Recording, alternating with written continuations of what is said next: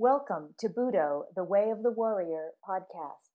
This podcast is a collection of historical and philosophical references, contemplations, lectures, and exchanges with David M. Valadez, his students, and guests. Podcasts are recorded on the mat at the Ascension Center in Southern California and in studio. These podcasts are provided to cultivate the warrior on the way and to add light to their path.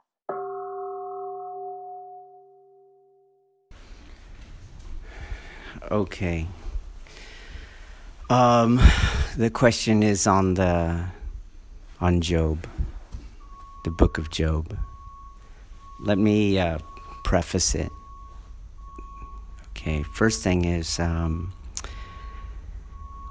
I studied religion for over a decade, about 12 years at graduate level, doctorate level.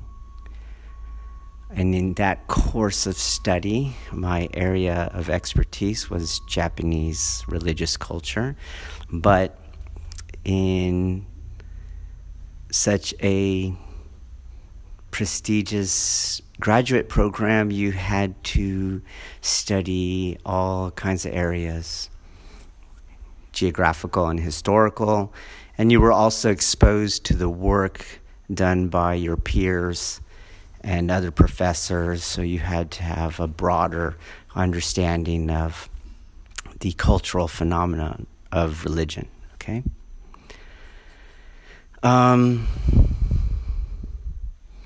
Secondly, the true crisis in Aikido, in modern Aikido, paper Aikido, is really not its absent martial viability, it is its spiritual impotency. I think it is a bigger crisis because there are less teachers capable of understanding Budo as a spiritual praxis. Way less of those people than there are less Aikidoka that have some sort of martial end to their training. There's more people that understand, as few as they are, there's more people that understand architecture, strategy, tactics that lead to a martial viability across the globe than there are people who understand Budo as a spiritual practice, okay?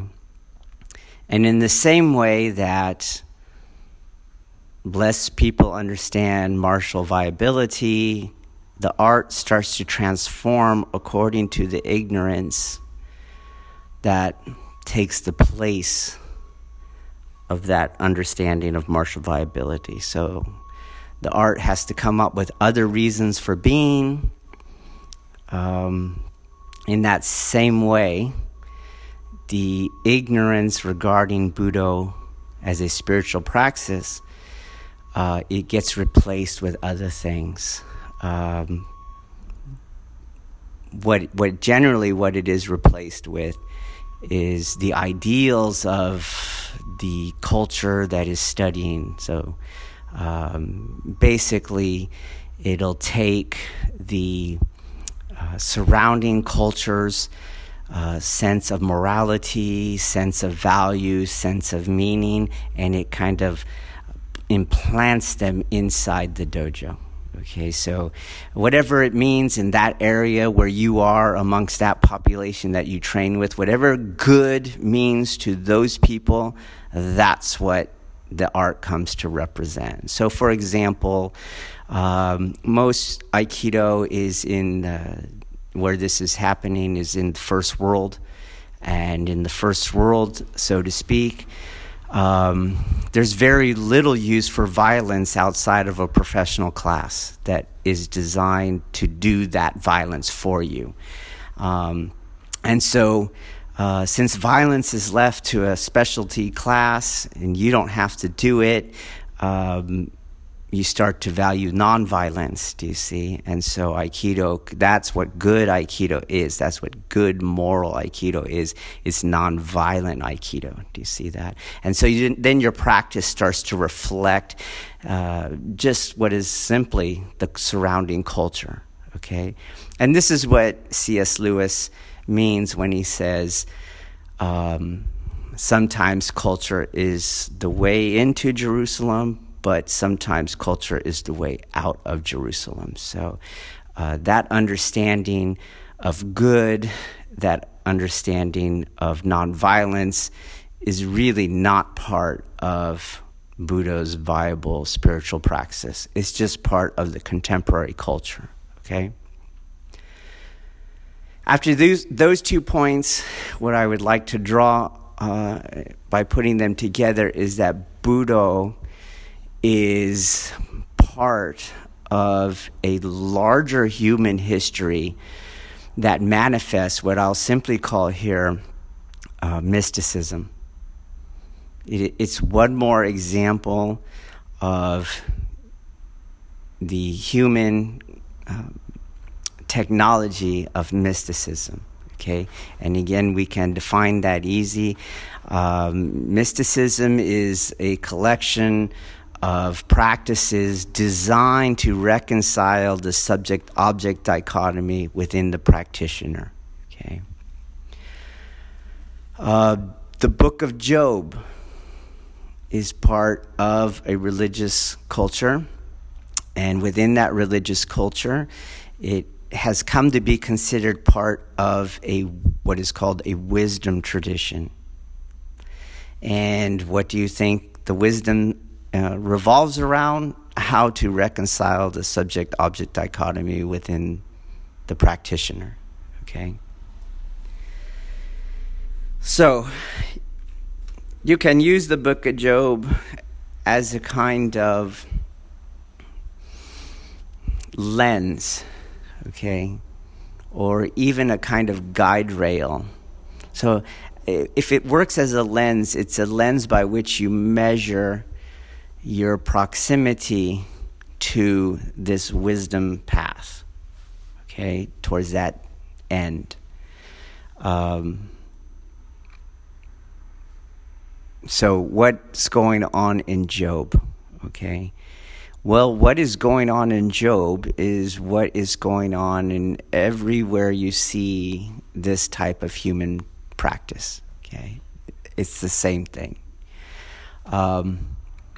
But you have to take into account that just like in Budo, just like in Aikido, not everyone understands what is going on. They get their hands on the discourse throughout time, and you're going to have some elements that are added that you can tell are not really part of the text, or you're going to find cultural understandings of the text that are not part of the wisdom tradition.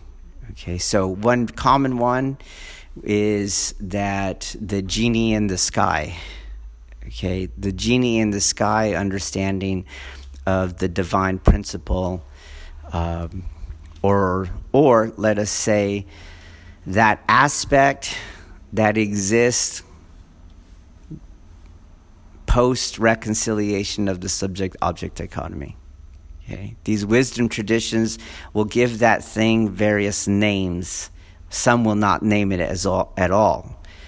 In this case, we're just going to call it God. Okay. But people that do not understand, they will think of God as a kind of genie in the sky, not this other kind of negative concept that is beyond subject and object. Okay, beyond an experience of the world that is no longer based in subject and object. Okay, what is that?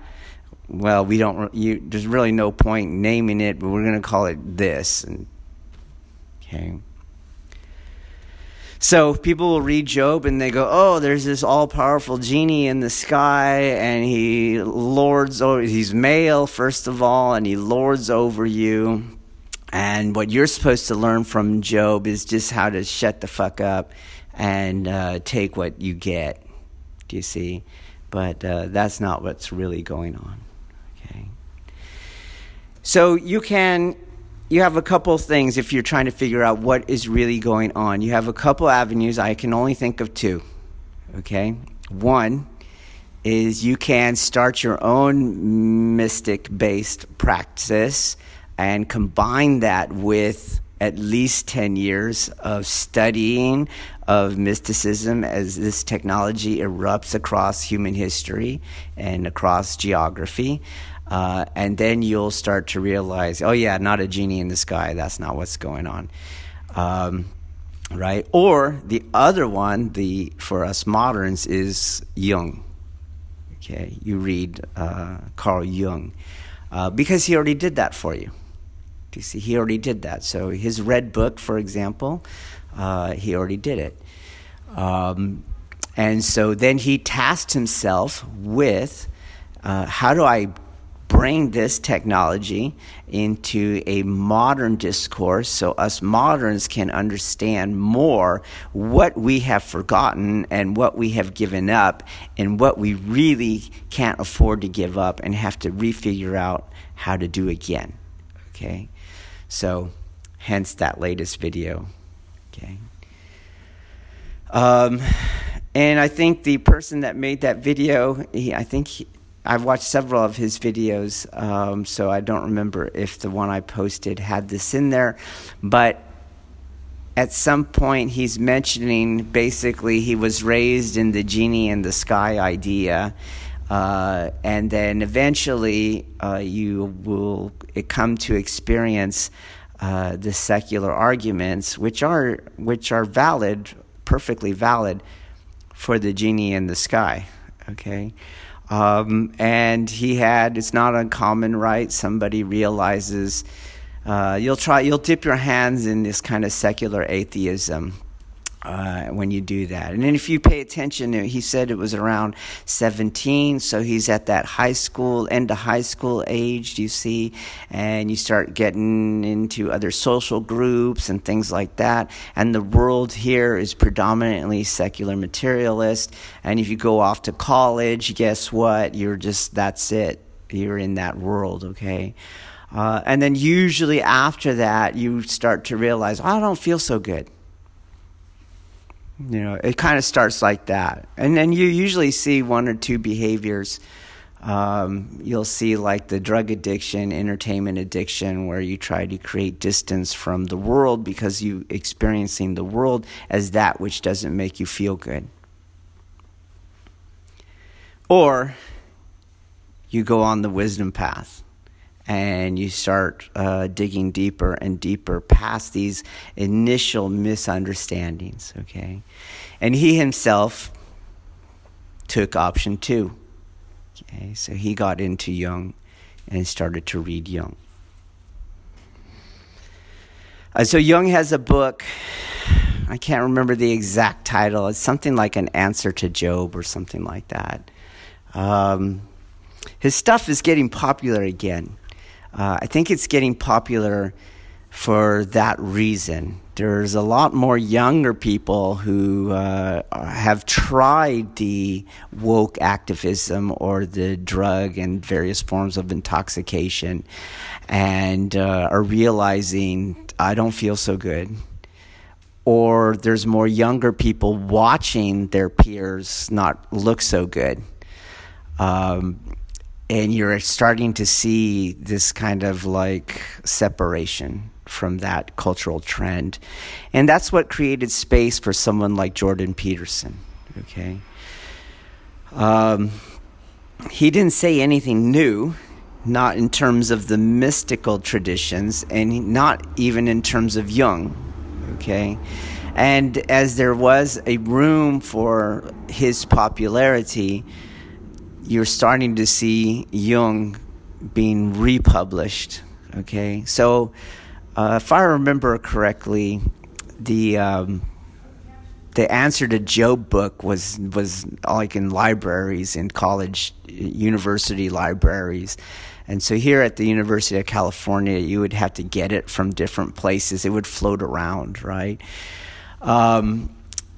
And usually when a book is like that, you know, Amazon might sell it now, but it's like $200 or $100 and something bucks for this paperback, right? You're like, is that a hard cover first edition? No, it's just a paperback. But you'll start to see the price go down, and Kindle helps prices go down and things like that. And if you are membership on Prime, you get a lot of Kindle books free now. And a lot of those books that are free are former popular academic books. Okay, so look into that before you spend the $200 on this stuff. Okay. So, what is Jung going to do with the Book of Job? He is going to filter everything out that is basically not a mystic technology. Okay. And so right away he gets rid of the genie in the sky idea. Okay. And I'll cut to the chase here. Why would such a text exist at all in light of such a technology? Because the text is a kind of pointer. For who? For the practitioner. To what end? To reconcile the subject-object dichotomy. If you keep that in mind, you have to keep that in mind as you're reading this. So the story, the ultimate aim of the story is that. The ultimate aim of the story is not on what is the nature of reality, what is the nature of God, what is the nature of justice or morality, or cause and effect. That has nothing to do with the ultimate aim of the text. Okay? And so if you start with that as the end and then you move backwards, then the next thing you want to see is really how the reader, in reading the text, is brought to that point. Not necessarily Job. Do you get that? If you make Job the point of the story, you're a good modern and you're a good jargonite and you're a book fetish person.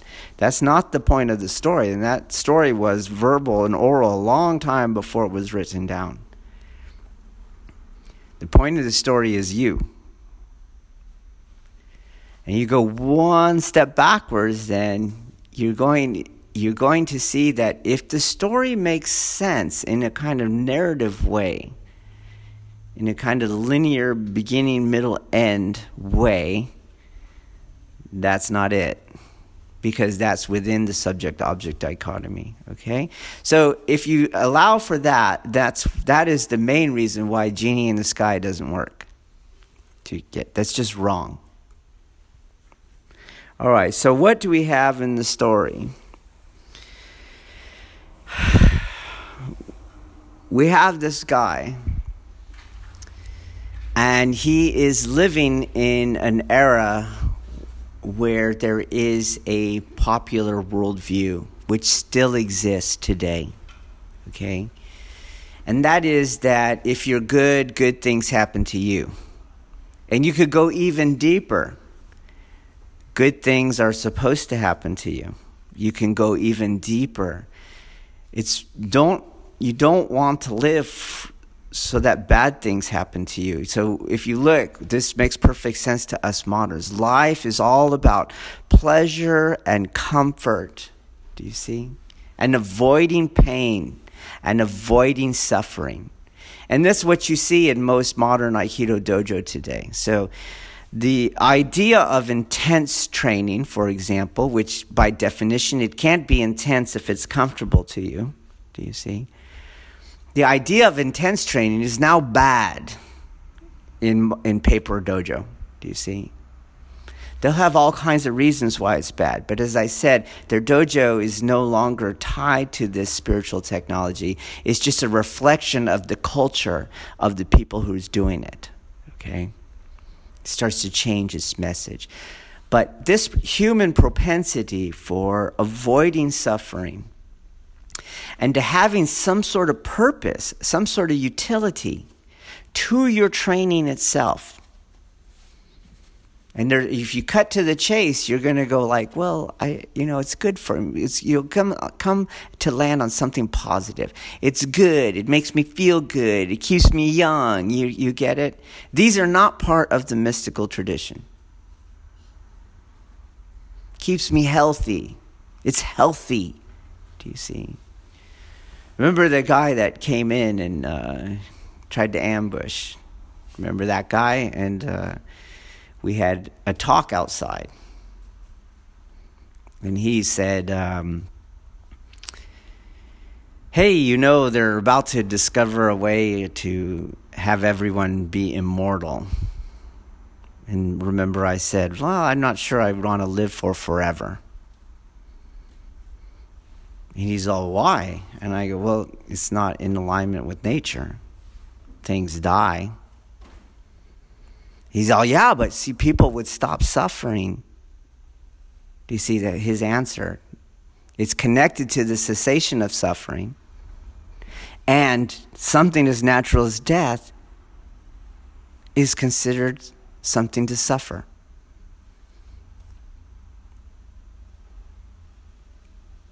And he's all, it would stop all the fear of death. And then my last statement to his was, well, I think the drive to find a scientific immortality is itself a fear of death. These aims of health and to live forever and positive things are not part of the mystical technology. They're part of the subject-object dichotomy. So the book of Job is taking something that we tend to do as a human being and as human culture, but it was existing during his time. Okay. So Job is a dude that's living that way. He goes to his Aikido class, right? He trains in nonviolence, right? He thinks good thoughts. Every once in a while, a post on the internet triggers him. He might do some personal insults. But other than that, he's pretty good. He has a job. He's got a roof over his head. He's got some kids. They're going to college. Do you see? On a good day, he might not even read Facebook, let alone be triggered. Okay? He's a good guy. Got it? And then the story goes on and says, completely out of his control. Do you see? Because that's the assumption of that worldview. That the world and reality and our experience of reality can be controlled, not only controlled, but controlled external to ourselves.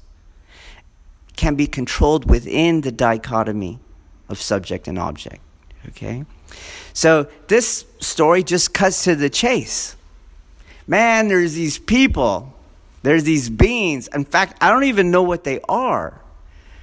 They're not on earth. They got nothing to do with your world, Job. Not really. And they just had a bet that you're full of shit, Job. That's the bet. You see? One of them saw you get triggered on Facebook and goes, that dude is triggerable. If it's all going his way, if it's all within his comfort zone, if it's all just a matter of supporting his current world as he imagines it, he's a good dude. But once it's not, no, he's an asshole. And how good are you really if it's based on just pristine conditions toward that end? They go, I don't know. The other guy goes, no, I don't know. I think he is what he appears to be. I'll bet you halfway. You could F with his world, but you cannot touch him. Hey, I think I could still do it. I'll take that bet. So this things happen to Job's world. His kids get killed, his houses break down, his herds die off, etc. Do you see? And he stays kind of cool. Well, some things you get and some things you take away. Oh, shit. He's got some sense of selflessness. Do you see? But the one being goes, yeah, because you did a half bet. Shit, who can't do that? You want to see egocentrism? Do it to the dude himself. All right. I'll bet you that. Cool. So now, outside of his control, for no reasons that he can't imagine. Do you see? Because reasons he can't imagine are inside his subject-object construct. Reasons he cannot imagine are outside that. So as a side note here, that's what the storytellers are telling you. Your world is a construct. And no matter how good you paint it, no matter how much you pretend it makes sense, it is a construct. It is a fiction. It is a product of that mind. Which mind? Well, you have to go deeper, and this is where Jung comes in. Which parts of our mind? Okay, in our teachings here, we have even, as Jung simplified the mystic technologies, we have simplified Jung and the mystic technologies. So which mind? The dichotomous mind. Why is the mind abiding in dichotomy, in the delusion or the illusion of dichotomy? Because you're afraid.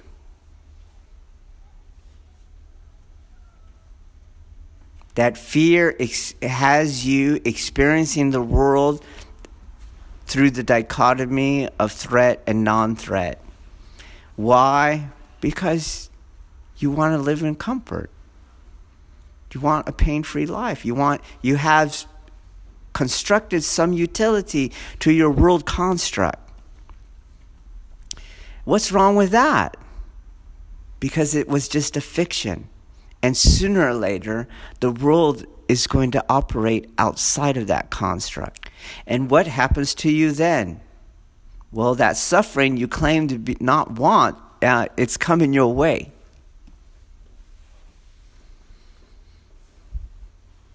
That nonviolence you claim to not do, you're about to do. Because you feel threatened. The video or a few words on Facebook, you felt threatened, and now you start attacking Mr. Nonviolent. It reminds me of how in law enforcement, when the officers under stress and poor training have the mission of serving and protecting, and they go to the suicidal subject who's pointing a gun at their head and go, put that gun down or I'll shoot you. That does not make sense.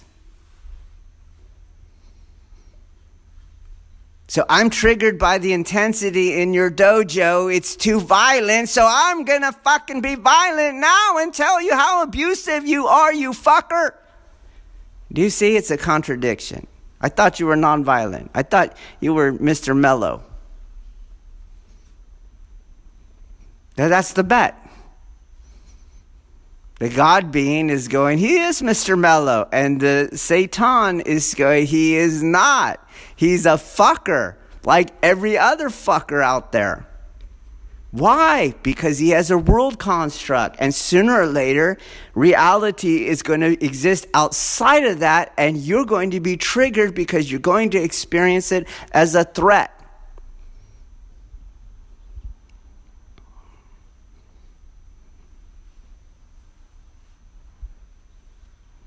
And we can suffer that for a little bit, like Job. If it's not really happening to me, okay, I get those are my kids.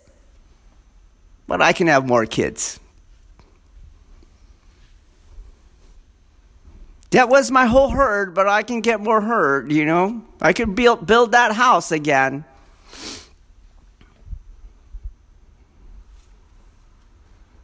But when it starts happening to him, guess what? The Satan is winning the bet.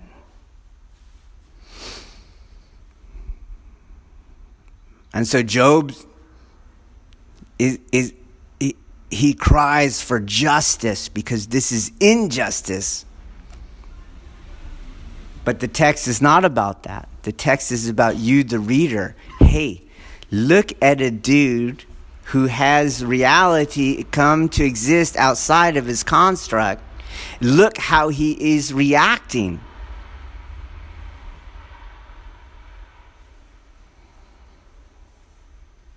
Everything prior to now was he was good. He reached some sort of wisdom. He achieved some sort of greatness. He reached some sort of spiritual maturity, some sort of emotional intelligence. Someone saw early. No, he didn't. Why? Because there is no spiritual maturity inside the dichotomy. There's only fear. And there's only will to power. There's only violence.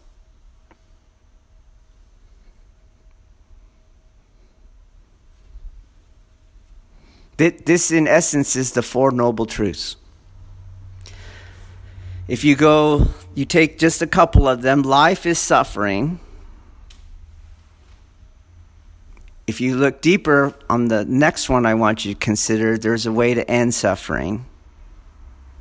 It's telling you not really life is suffering, but living a particular way is suffering. Do you see? And when you look at the means by which life no longer is suffering, you're going to see a reconciliation of the subject-object dichotomy. It's going to be right speech, right action, right thought. But if you go deeper, what is right on all of those things? It's no longer subject-object dichotomy. No longer dichotomy. No longer experiencing the world through fear and as a threat, or as a reification of your fictional construct. So Job's crying for justice because he's not letting go of his construct. And the reader knows exactly, as the writer or the orator of the story knows, that most of us are living that way, with that kind of sense that live for good, and if you live good, then good things happen to you. And we have some utilitarian aspect to our existence inside the world itself. Do you see? The writer or the orator knows that story. The writer or the orator also knows that you have a genie in the sky understanding of God. So now they're going to F with that. And God comes and you're like, I can't wait to hear this answer because I kind of agree with Job. Something's got to make sense here. Man, I can't wait. But he doesn't give him an answer.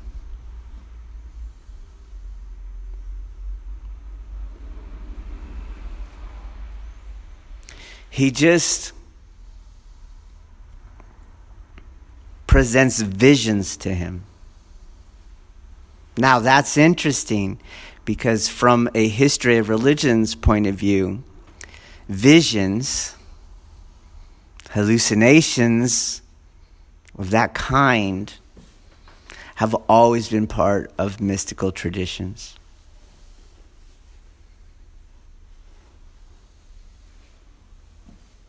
You do various practices, sleep deprivation, food deprivation, physical exhaustion, pain reconciliation, things that work upon another dichotomy we use, which is the mind-body dichotomy, which is part of that other world construct, which is part of paper Aikido today.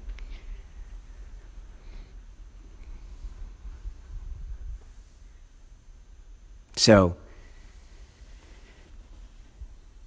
the mind-body is a false dichotomy, as all dichotomies are. There is a communion between them. Hence, in our school, we say, you're not mind and you're not body, you're embodied consciousness.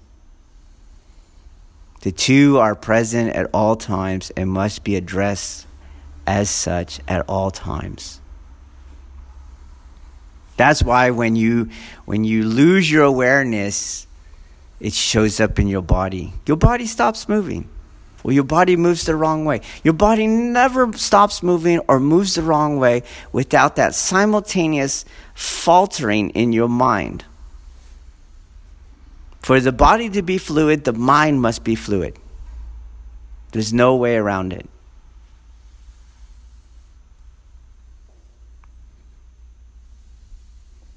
So, these technologies of mysticism have used something particular to human beings. And this is where Jung comes in. There are aspects of our body-mind, of our embodied consciousness, that seem to provide us with information outside of our constructs. Let's just say it like that. Here in our school, we call that the second mind aspect. And you are trying to tap into that second mind aspect through similar kinds of trials. Exhaustion, pain, intensity. To tap into that mind. Because it's that mind that exposes the construct. And as it's exposed, it frees us from the construct and everything that goes with it. So God shows up and just boom, fills Job's third eye with visions. And every one of those visions destroys his construct.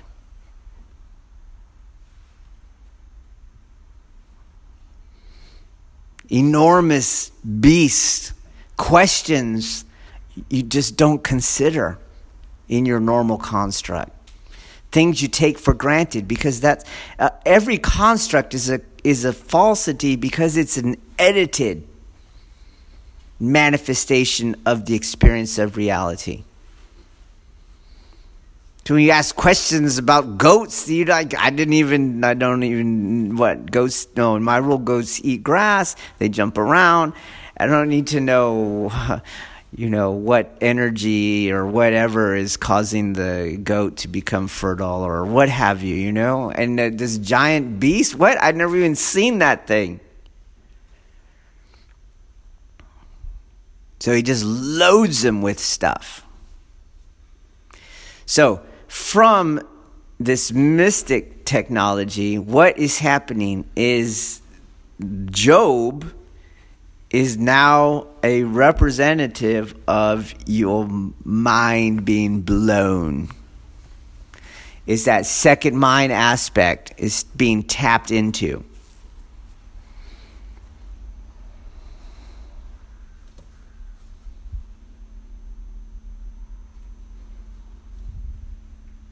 And this is summed up in his last statement. Because if you remember prior to this, he had all these questions. He had all these arguments. They all made sense.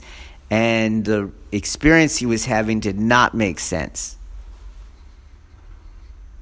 But now he's not given any of those answers. He just has his construct deconstructed. This is the mystic technology. And what he says in the end is common across mystical traditions. It is the self-release, the self-displacement, the self-deconstruction. And he says, I am dust. Meaning, dust doesn't go around thinking how the world works. You see, dust doesn't make these fabrications. Dust doesn't have a sense of justice and a reason for being.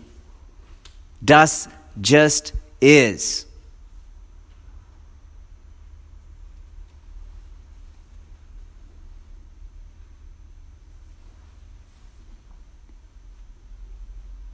But there's another interesting side that Jung pulls out. And it has to do with this second mind aspect.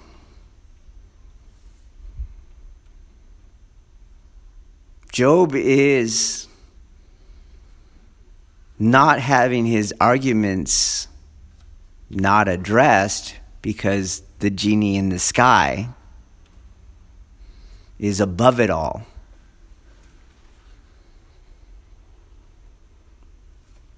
Job does not have his arguments addressed because the second mind aspect doesn't think like that at all, doesn't function like that at all.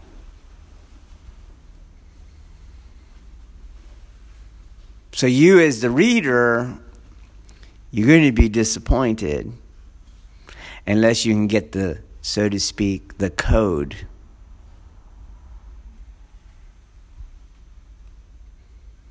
And the code is very simple. You can work it backwards. Be like dust. Tap into the second mind aspect. Let go and release yourself from your dichotomous worldview, your worldview, period. No matter how good it sounds, no matter what utility you imagine.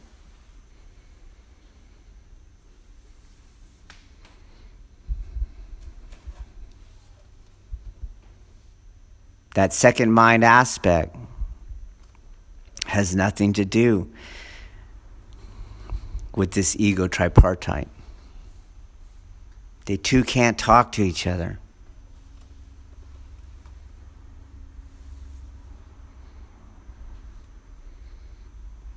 They don't function the same way. They don't function to the same end.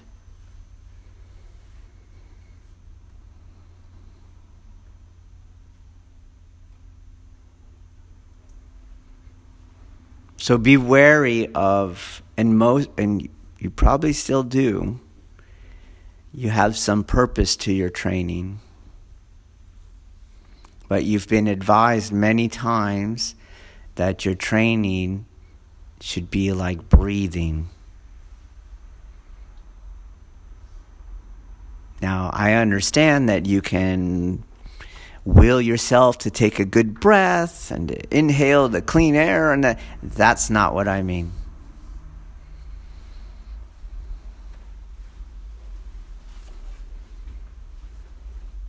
In the way that dust is dust, breathing is breathing. Floating somewhere between these two mind aspects. Because the breath can be under our control, but the breath functions without our control. Breath is riding that sacred line between the first mind aspect and the second mind aspect. And this is why breath has always been central to the mystical technologies.